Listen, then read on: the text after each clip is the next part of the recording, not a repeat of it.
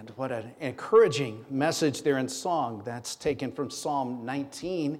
And sometimes just being in church and singing together, those songs were such an encouragement this morning. Thank you, Brother Luke, and thank you, Miss Laura, Miss Eileen, for that message in song. And that encourages us so much. 2 Chronicles chapter 7, if you would turn there in your Bible. While you're turning there, I'm going to have a piece of chocolate here, and we'll put that away, hide it here for a second.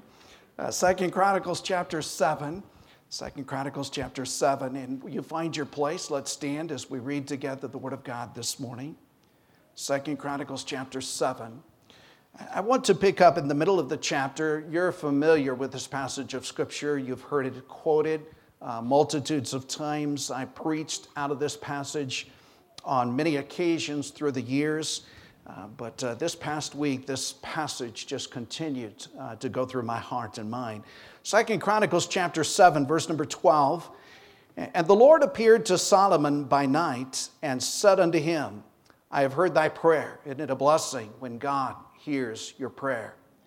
He said, I've heard thy prayer and have chosen this place to myself for an house of sacrifice.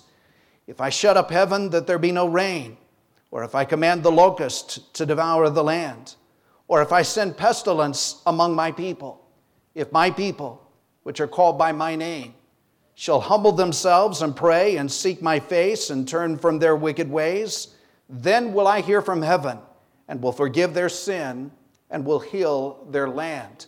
Now, often we stop at that point, but I want to continue the next couple of verses because this is very crucial.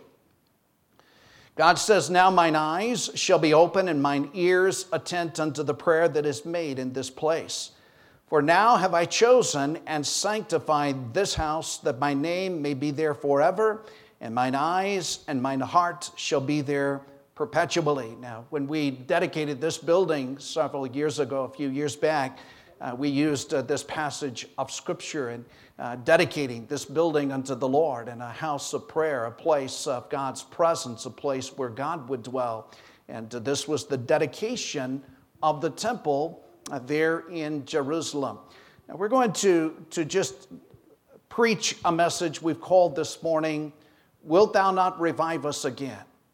I think as never before, we need the touch of God. We need a supernatural work of God for the events that appear to be before us in the future. If you'll join me, let's go to the Lord in prayer, and we'll ask His help and guidance. If you'll pray this morning for your own heart, and let's pray that God's way will be done in this place today. Father, we thank you this morning. You've been so good to us already. Our hearts have been encouraged in song. And Lord, we today look unto you. We need you. We want to exalt you. We want you to be honored and glorified today. Lord, help us to humble ourselves, to die to ourselves, and allow you today to have preeminence in this service. Lord, we pray, what a need there is for this church, what a need there is for our homes and families, what a need there is for the United States of America. And I pray, God, that you would bring revival to our hearts, that you would challenge us today. God, give us faith. We sang faith is the victory. And Lord, help us to have the faith to believe you for great things, to call unto you, and knowing that you'll answer and give great and mighty things which we cannot even comprehend or understand. We pray all of this in the precious, wonderful name of Jesus. Amen. And you may be seated this morning. As I mentioned just a moment ago, through the years, I preached out of this particular passage of Scripture a multitude of times.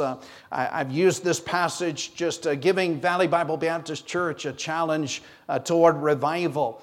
My heart has been stirred, and this week all I could think about was the need for a supernatural work and movement of God. And through the years, I've loved one of my favorite reading pastimes is to read the history of revival. I love to read missionary biographies and see how God has used men and women through the ages, but I love to read of revival. I love to read of God's moving, the moving of God's Spirit working miracles. I read just recently, reading American history, reading of the Puritans and the Pilgrims as they came to America, and they came seeking God. And I think that's one of the reasons God has so blessed the United States of America. I read of the first great awakening, the early 1700s, men like Jonathan Edwards and George Whitefield, who preached the gospel with great courage and great power. I think the greatest revival America has known is one that has not so much been portrayed or put on the front pages, but it was a revival of church planting, and took place at Sandy Creek Baptist under the preaching and the ministry of Shubal Stearns. And in Sandy Creek, North Carolina, there was a church that God placed into that church many men called into the ministry, and that church trained those men and then sent those men out to plant churches, and through their ministries other churches were planted, and literally across the south of the United States of America thousands of churches were planted, became known as what we call today the Bible Belt, and it was the result of a great church planting revival. I think the greatest revival in American history. As you know, the history of America, really our Constitution, the Declaration of Independence, were all founded upon this biblical movement, this movement of multitudes of conversions and a Bible-based country that men came seeking God. And that became the foundation of our nation and the reason for so many blessings. In the 1850s, there were prayer meetings that popped up all across the United States of America, the eastern shores of the United States. Thousands converted to Christ during the years 1858, 1859. At the height of that movement, it was said that as many as 50,000 people per week were coming to saving faith in the Lord Jesus Christ. And by the way, I'm reading today that during this COVID of a major movement of God in Iran. And it is stated that as many as 3,000 people per week are coming to know Jesus Christ in Iran right now, and turning from the Muslim faith and turning to the Lord Jesus Christ as Savior. And so God is still working. 1858, 1859, a major movement of God in Wales. The 1900s, early 1900s, saw God at work in Wales and China and India, Scotland. The 1950s, there were parts of Africa, Rwanda, the Hebrides Islands, major workings of God where there were thousands of converts. Now, I'm saying all of that because I long for a movement of God. I long for revival. And I think events of our past months really highlighting the great need. And my heart cries out with the psalmist, Psalm 85, "Wilt thou not revive us again, that thy people may rejoice in thee? Show us thy mercy, O Lord, and grant us thy salvation." I'm thoroughly convinced the need has never been greater than the hour in which we are presently traveling through time in the United States of America. I'm just believing and seeing, I think we're seeing very soon the return of the Lord Jesus Christ. I'm seeing things that I never dreamed I would see in my life. I remember back in high school, I did not think I would make it through high school before Jesus returned.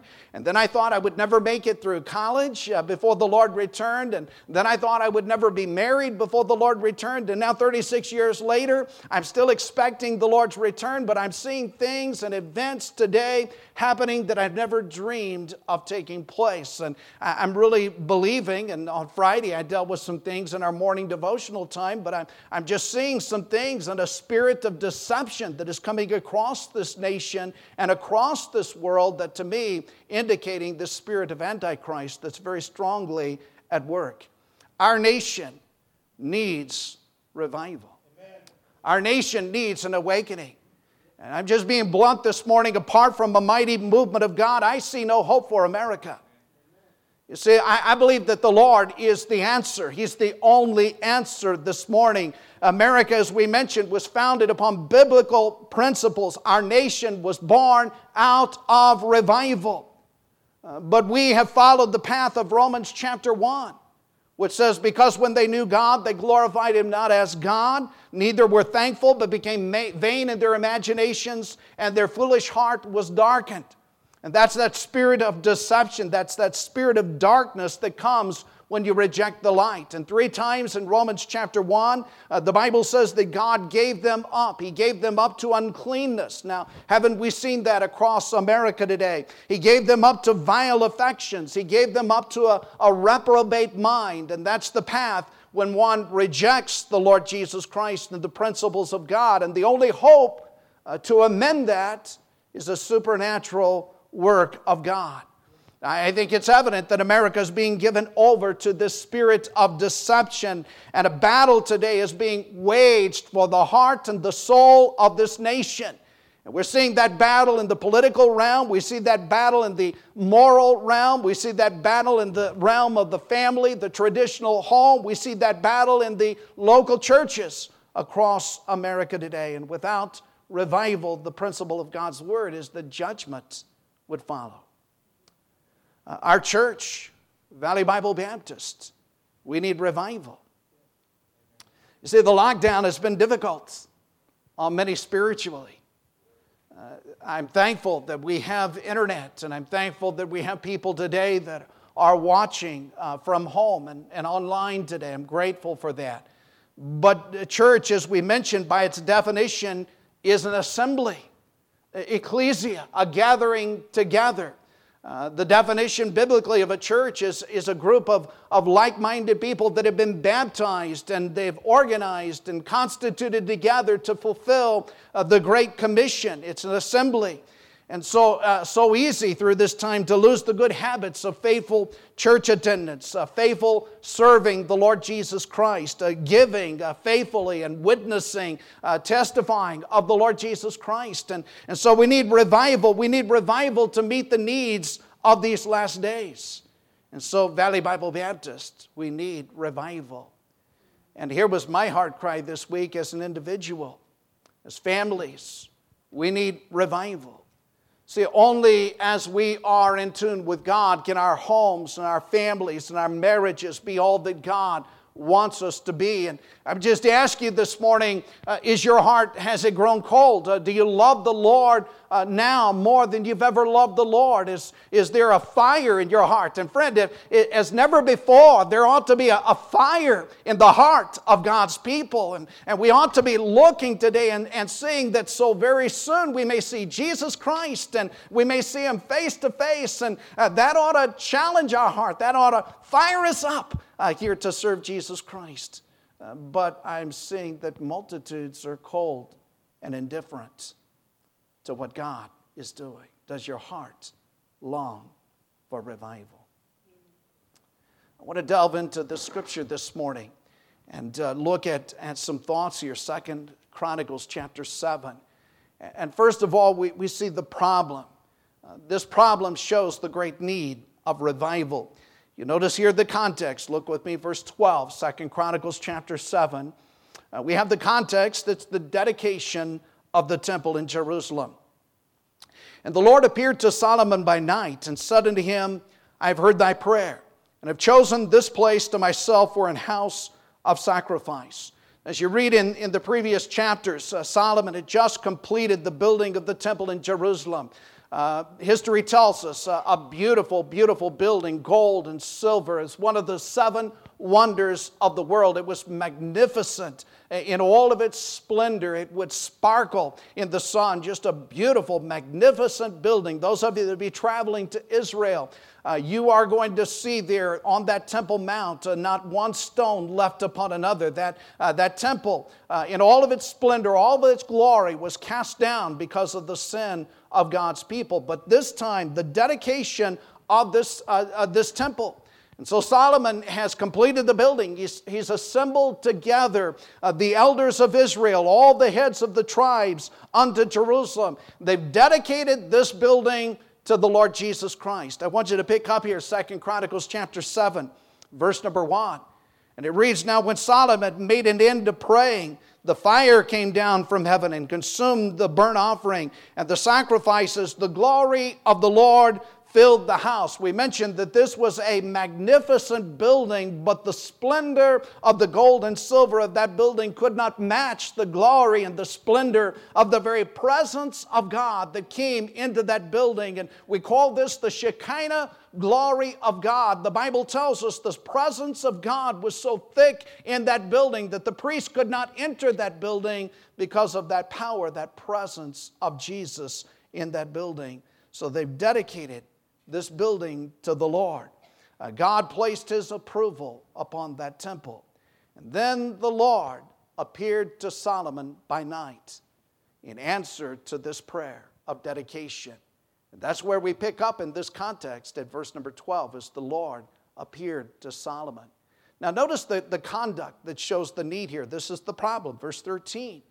And when God appeared to Solomon, God said in verse 13, if I shut up heaven that there be no rain, or if I command the locusts to devour the land, or if I send pestilence among my people, if my people call by my name. This would take us back to the charge that Moses gave to Israel before they entered the promised land. I want you to keep your place in 2 Chronicles chapter 7. I want you to turn back in your Bibles to the book of Deuteronomy. Several passages of Scripture. Deuteronomy, we'll start in chapter 8. Deuteronomy chapter 8.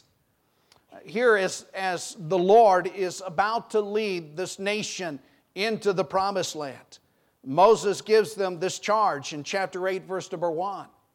Moses said, all the commandments which I command thee this day shall you observe to do, that you may live and multiply and go in and possess the land which the Lord sware unto your fathers.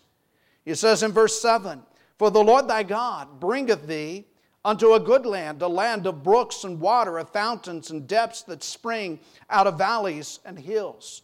In verse number 11, beware, God said to His children, beware that thou forget not the Lord thy God, and not keeping His commandments, His judgments, His statutes, which I command thee this day. And then we skip to verse number 19. And it shall be, if thou do at all forget the Lord thy God, and walk after other gods, and serve them, and worship them, I testify against you this day that ye shall surely perish. And the nations, or as the nations which the Lord destroyeth before your face, so shall you perish, because you would not be obedient to the voice of the Lord your God. I want you to go with me to Deuteronomy chapter 11. Deuteronomy chapter 11. Again, as the children of Israel are charged before entering the promised land. In verse number 10, Deuteronomy 11. And God said, for the land whither thou goest in to possess it is not as the land of Egypt from whence ye came out, where thou sowest thy seed and waterest it with thy foot as a garden of herbs. But the land whither you go to possess it is a land of hills and valleys, and drinketh water of the rain of heaven. A land which the Lord thy God careth for. The eyes of the Lord thy God are always upon it from the beginning of the year even to the end of the year. But notice verse 13. And it shall come to pass, if ye shall hearken diligently unto my commandments, which I command you this day, to love the Lord your God, to serve Him with all your heart, with all your soul, that I will give you the rain in your land in His due season, the first rain, the latter rain, that thou mayest gather in thy corn and thy wine and thy oil. I will send grass in thy fields. And God here promises His blessings for their obedience. I want you to go to chapter 28 of the book of Deuteronomy, chapter 28. And really, we don't have time this morning, but I would challenge you to read through Deuteronomy 28. And you can kind of compare what's happening in the United States of America to what happened to the children of Israel in Deuteronomy 28. Notice in verse number 1, Deuteronomy 28, verse 1, and it shall come to pass, if thou shalt hearken diligently unto the voice of the Lord thy God, to observe and do all His commandments, which I command thee this day, that the Lord thy God will set thee on high above all nations of the earth, and all these blessings shall come on thee and overtake thee, if thou shalt hearken to the voice of the Lord thy God. And then God gives the blessings that would come from obedience to Him and His word. Notice in verse 15, however, but it shall come to pass, if thou wilt not hearken to the voice of the Lord thy God, to observe to do all of His commandments, His statutes, which I command thee this day, that all these curses shall come upon thee and overtake thee. Here God then in these curses mentions there would be debt, there would be famine, there would be pestilence, diseases, there would be locusts that would devour the crops. And these blessings were conditional. God wanted to bless His people, but the blessings were conditional. They were conditional upon their obedience to God. And as you study the history of Israel reveals this truth of God's Word. When they were in obedience to God, the hand of God was upon their land and upon their nation. There were blessings, but when they turned from God to idols, God brought judgment upon the land. And then God would raise up prophets, the weeping prophet Jeremiah, who would warn the people, you have turned from the living God, you've turned to serve idols, you've turned to broken cisterns that can hold no water, and therefore God is going to bring judgment. And we've recently preached through the book of Daniel, and that was the result of Israel rejecting the things of God, being taken captive by Babylon, and Daniel spending his years of his life in Babylon because of the sin of the children of Israel. Now I say all of that because the history of the United States of America closely parallels the history of Israel. I believe that the United States has been a chosen nation. As we mentioned, it was founded upon biblical principles. Our history is rich in the heritage of those that came seeking the Lord, dependent upon God. I would challenge you at some point to travel to Washington, D.C. and examine the national monuments, and you'll be amazed at the scripture verses all across this land, and you'll be amazed at the heritage and the men, the founders of this nation who had trusted the Lord Jesus Christ and believed in the Lord. And by the way, let me just express that the tearing down of these national monuments is the tearing down of this history, and it's a movement away from this biblical Christian foundation upon which our nation was grounded and founded. And so our history is rich. No other nation has had more preachers per capita than the United States of America. At one time, it was stated that 95% of the world's gospel preachers preached right here in America to 5% of the world's population. No other nation in history has sent across the seas more missionaries than the United States of America. No other nation has invested more money to the spreading of the gospel than the United States of America. God's blessings have been upon this land. No other nation has given more to the needy than the United States of America. God has been good to America. But like Israel, God's blessings have led to pride, to self-indulgence, to indifference, and to idolatry. And like Israel, the hand of God is gradually being removed from this nation.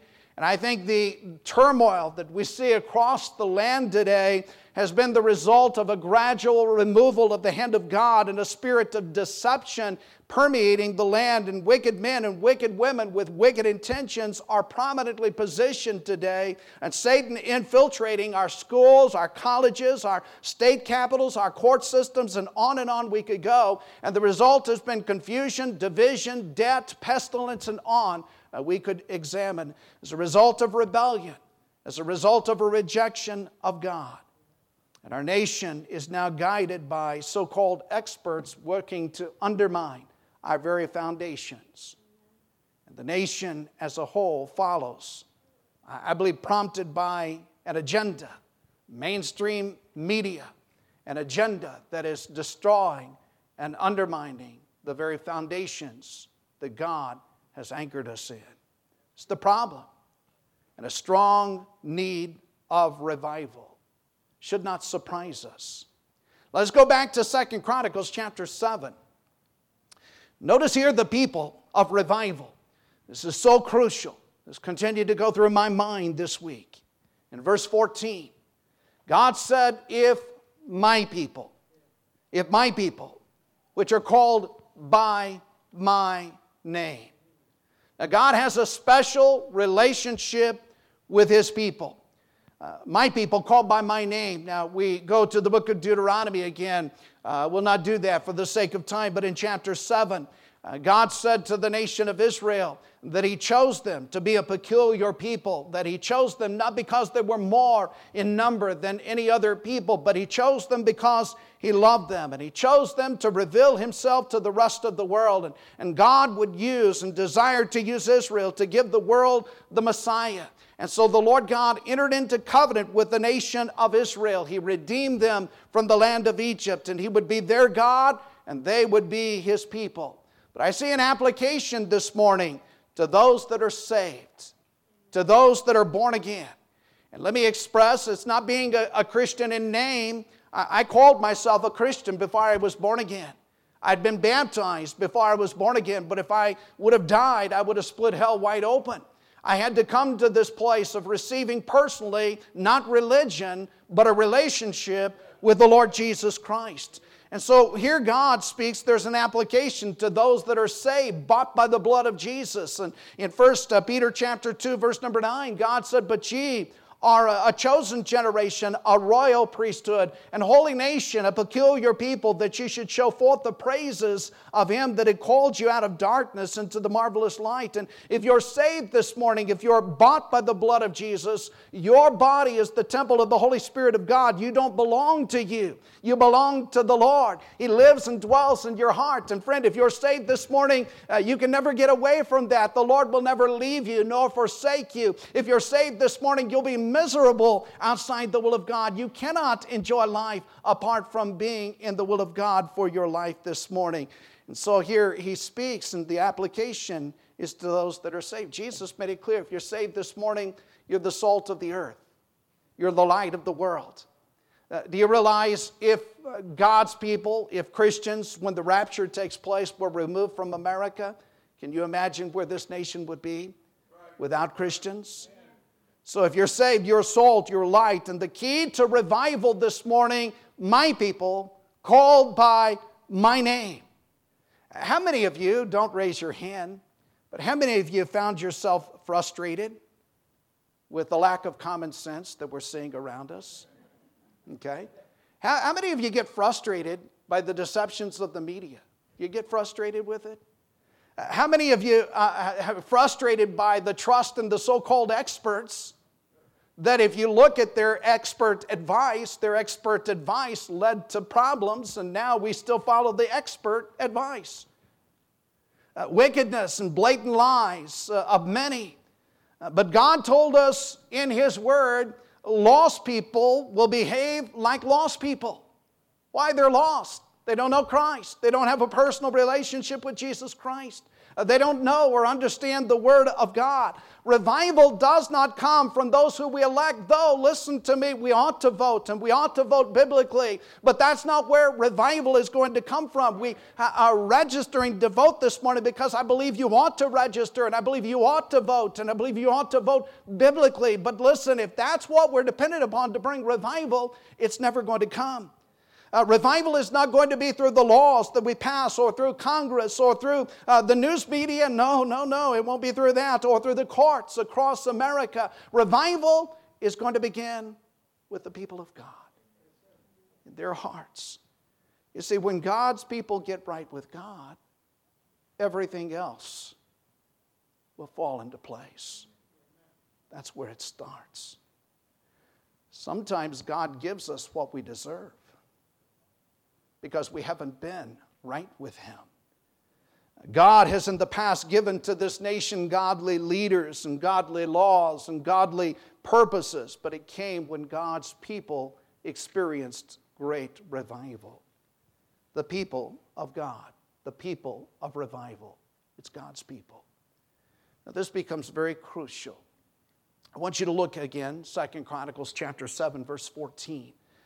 The path of revival. There's a path that God sets forth. I'm thoroughly convinced that any nation, any church, any family, any individual that will follow this path can know the great blessings of God. You'll notice here, it's first of all a path of humility. He says in verse 14, "If my people, which are called by my name, shall humble themselves." This is where it must begin. Do you realize before I could get saved, I had to humble myself? I was filled with pride. I did not want to be saved because I had been baptized, and that was sure going to be very humbling to admit that I was not saved when I was baptized.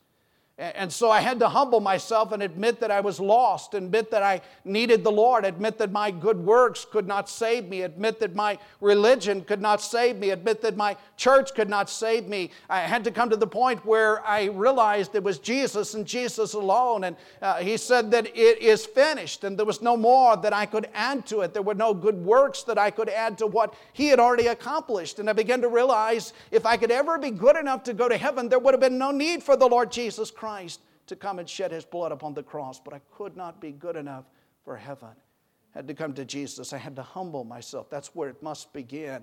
God's people must be willing to get down into the dust before a holy God if we're to see the working of God. The Word of God is very clear upon this. Let me read to you several verses. James chapter 4, verses 6 and 7.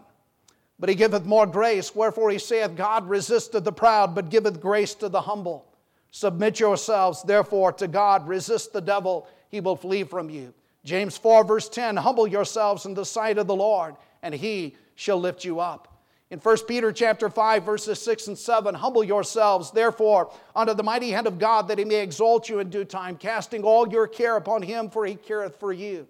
Isaiah 57, verse 15, for thus saith the high and lofty one that inhabiteth eternity, whose name is holy. I dwell in the high and holy place with Him also that is a contrite and humble spirit, to revive the spirit of the humble, and to revive the heart of the contrite ones. You can have revival.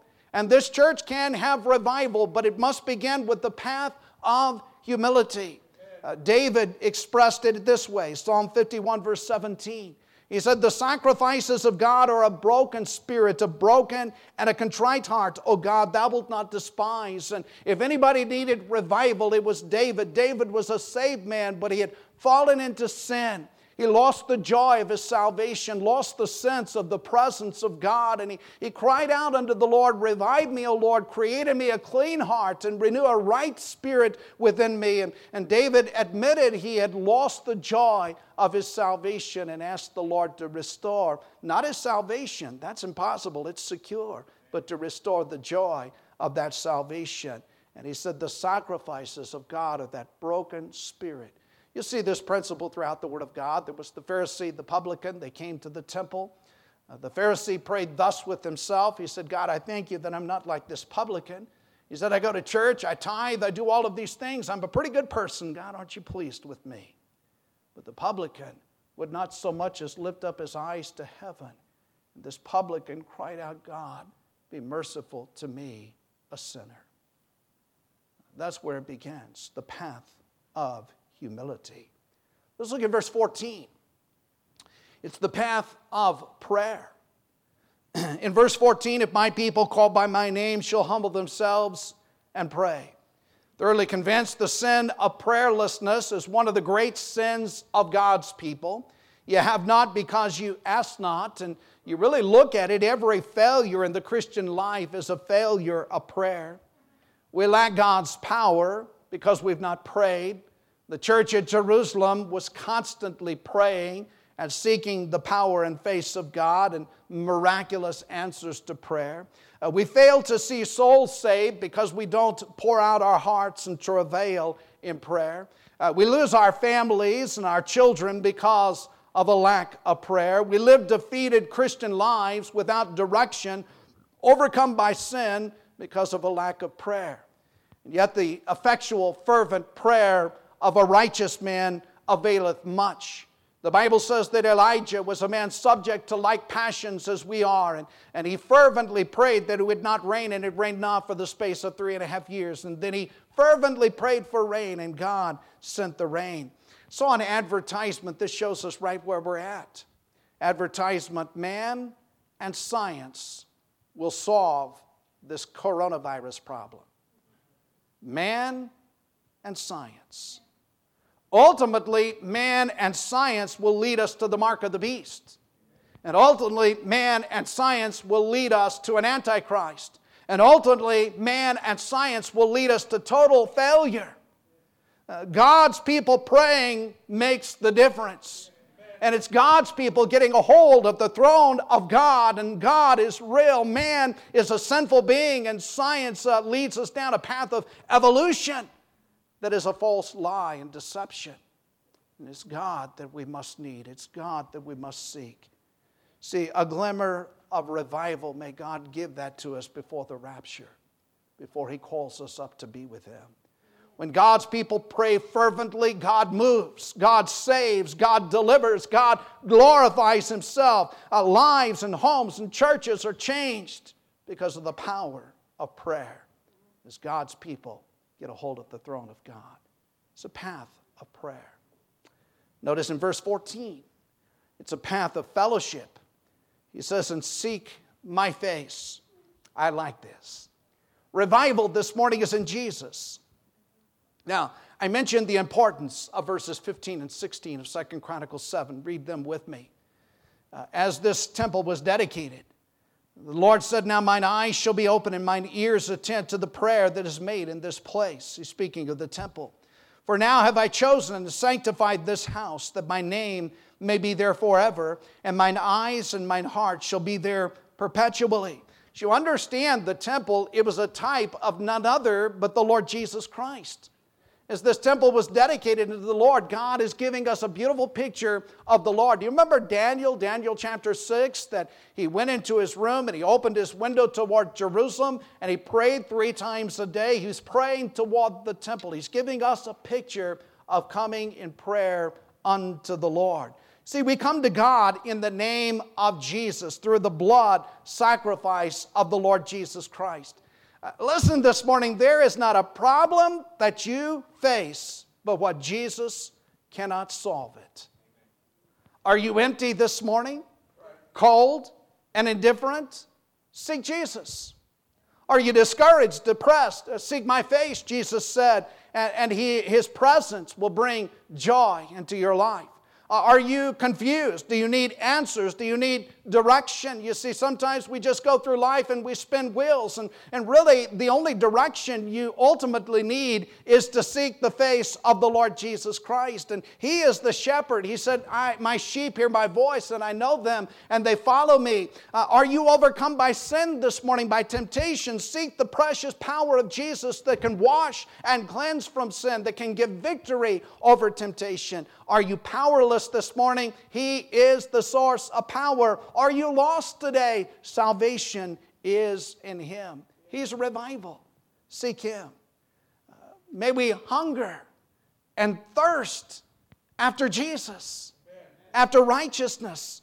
May we reject today cold, dead religion and seek to walk in fellowship with Jesus. May we be like Enoch, who walked with God in a wicked world. Enoch, who in the midst of wickedness had a relationship with God, I think so much that he pictured the rapture for us, and God just took him on home. May we be like Paul, who prayed in Philippians 3, verse number 10, that I may know Him and the power of His resurrection, the fellowship of His sufferings. You see, it's Jesus this morning that we need, not the riches, not the pleasures, the power of this world, the relationships this world can offer to us. They can never replace Jesus Christ. Here's what we need. We need to fall in love with Jesus. Just to fall in love with the Lord Jesus Christ. Like Paul, to know Jesus in all of His fullness, that we may walk with Him and talk with Him. See, that's the kind of religion that's contagious. It's real. That's what the world needs today. That's a virus, by the way, that's worth spreading. It's worth getting a hold of the throne of God, the path of fellowship. And then there's this path of repentance. This is where the pedal hits the metal. Look in verse 14 again. If my people called by my name shall humble themselves and pray and seek my face and turn from their wicked ways. Turn from their wicked ways. That's repentance. Remember, God speaking to His people. He's not speaking to the lawmakers, to the musicians, to the sports stars or movie stars. He's not speaking to the abortion crowd. He's speaking, my people called by my name would humble themselves, pray, seek my face, turn from their wicked ways. Here's the problem. God's people today are in bondage to sin. Many of God's people are out of fellowship with Him. Many of God's people are in need of genuine repentance.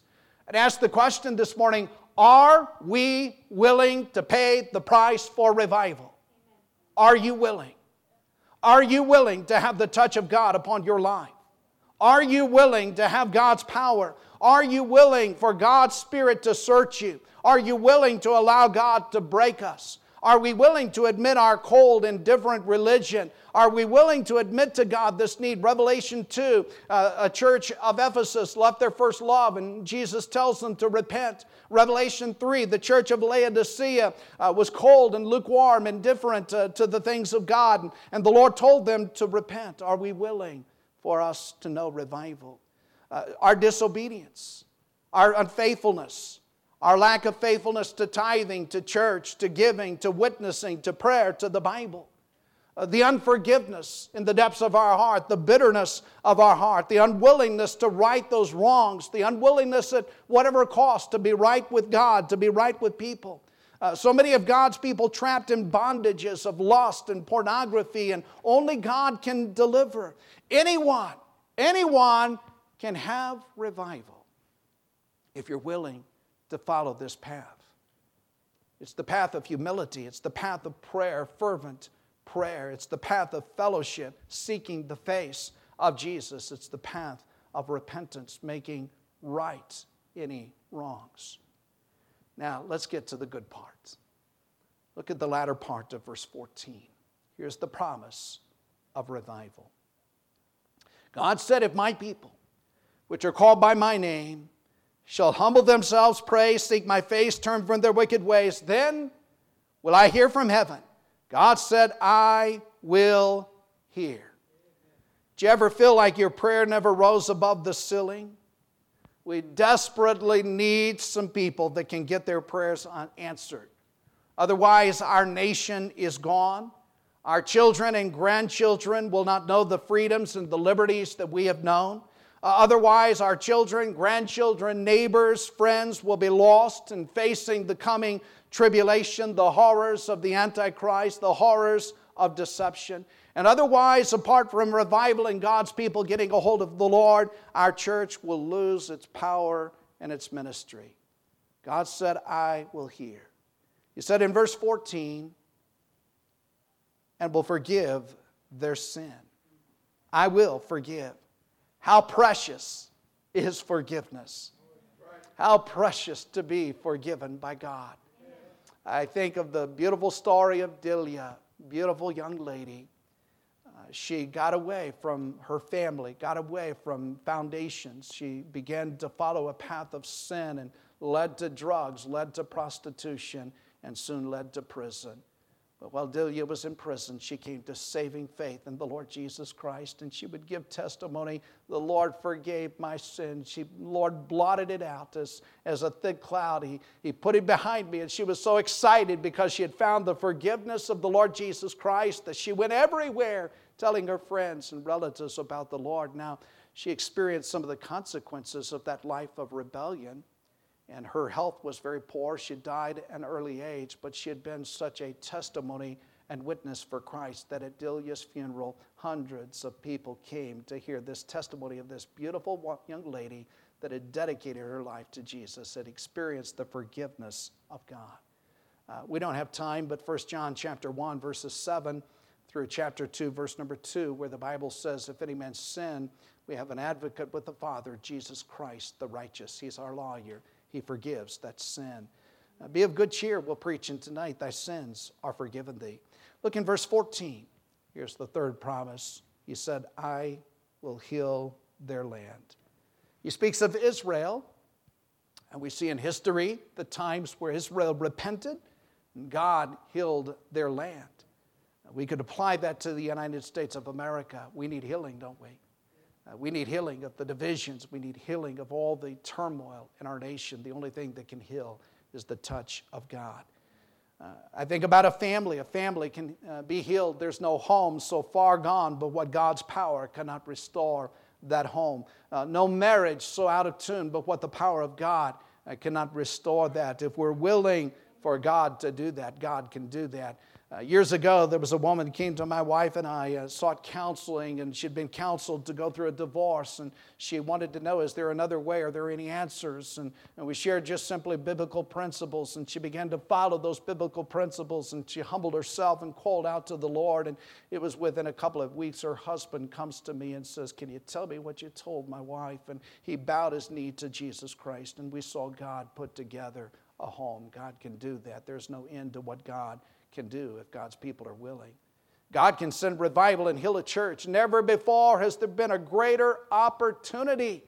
Valley Bible Baptist Church, you can be a shining light and give hope in a dark world, not fear, a world filled with fear. We can believe truth and not lies, and we can offer deliverance and not bondage, and that comes as God's people know the walk with God. As an individual, you can have revival. You can have healing. You can know the Lord. You can have joy. Listen, God has come that you might have life, that you might have it more abundantly. It is exciting to be a Christian. It's exciting to live for the Lord Jesus Christ. You can know that. You can have that. You can know God's will for your life, and you can live in that will if you're willing to just bow the knee to Jesus and surrender it all to Him. If my people, called by my name, the problem shows the need of revival. When God's people are in disobedience, there are consequences. God chastens His people. The people of revival, it begins with God's people, those that know Him personally. The path of revival: humble themselves, pray, seek my face, and turn from their wicked ways. And the promise of revival: then will I hear from heaven, will forgive their sins, and will heal their land. Does your heart cry out for revival? You can know it if you want it. Every head bowed,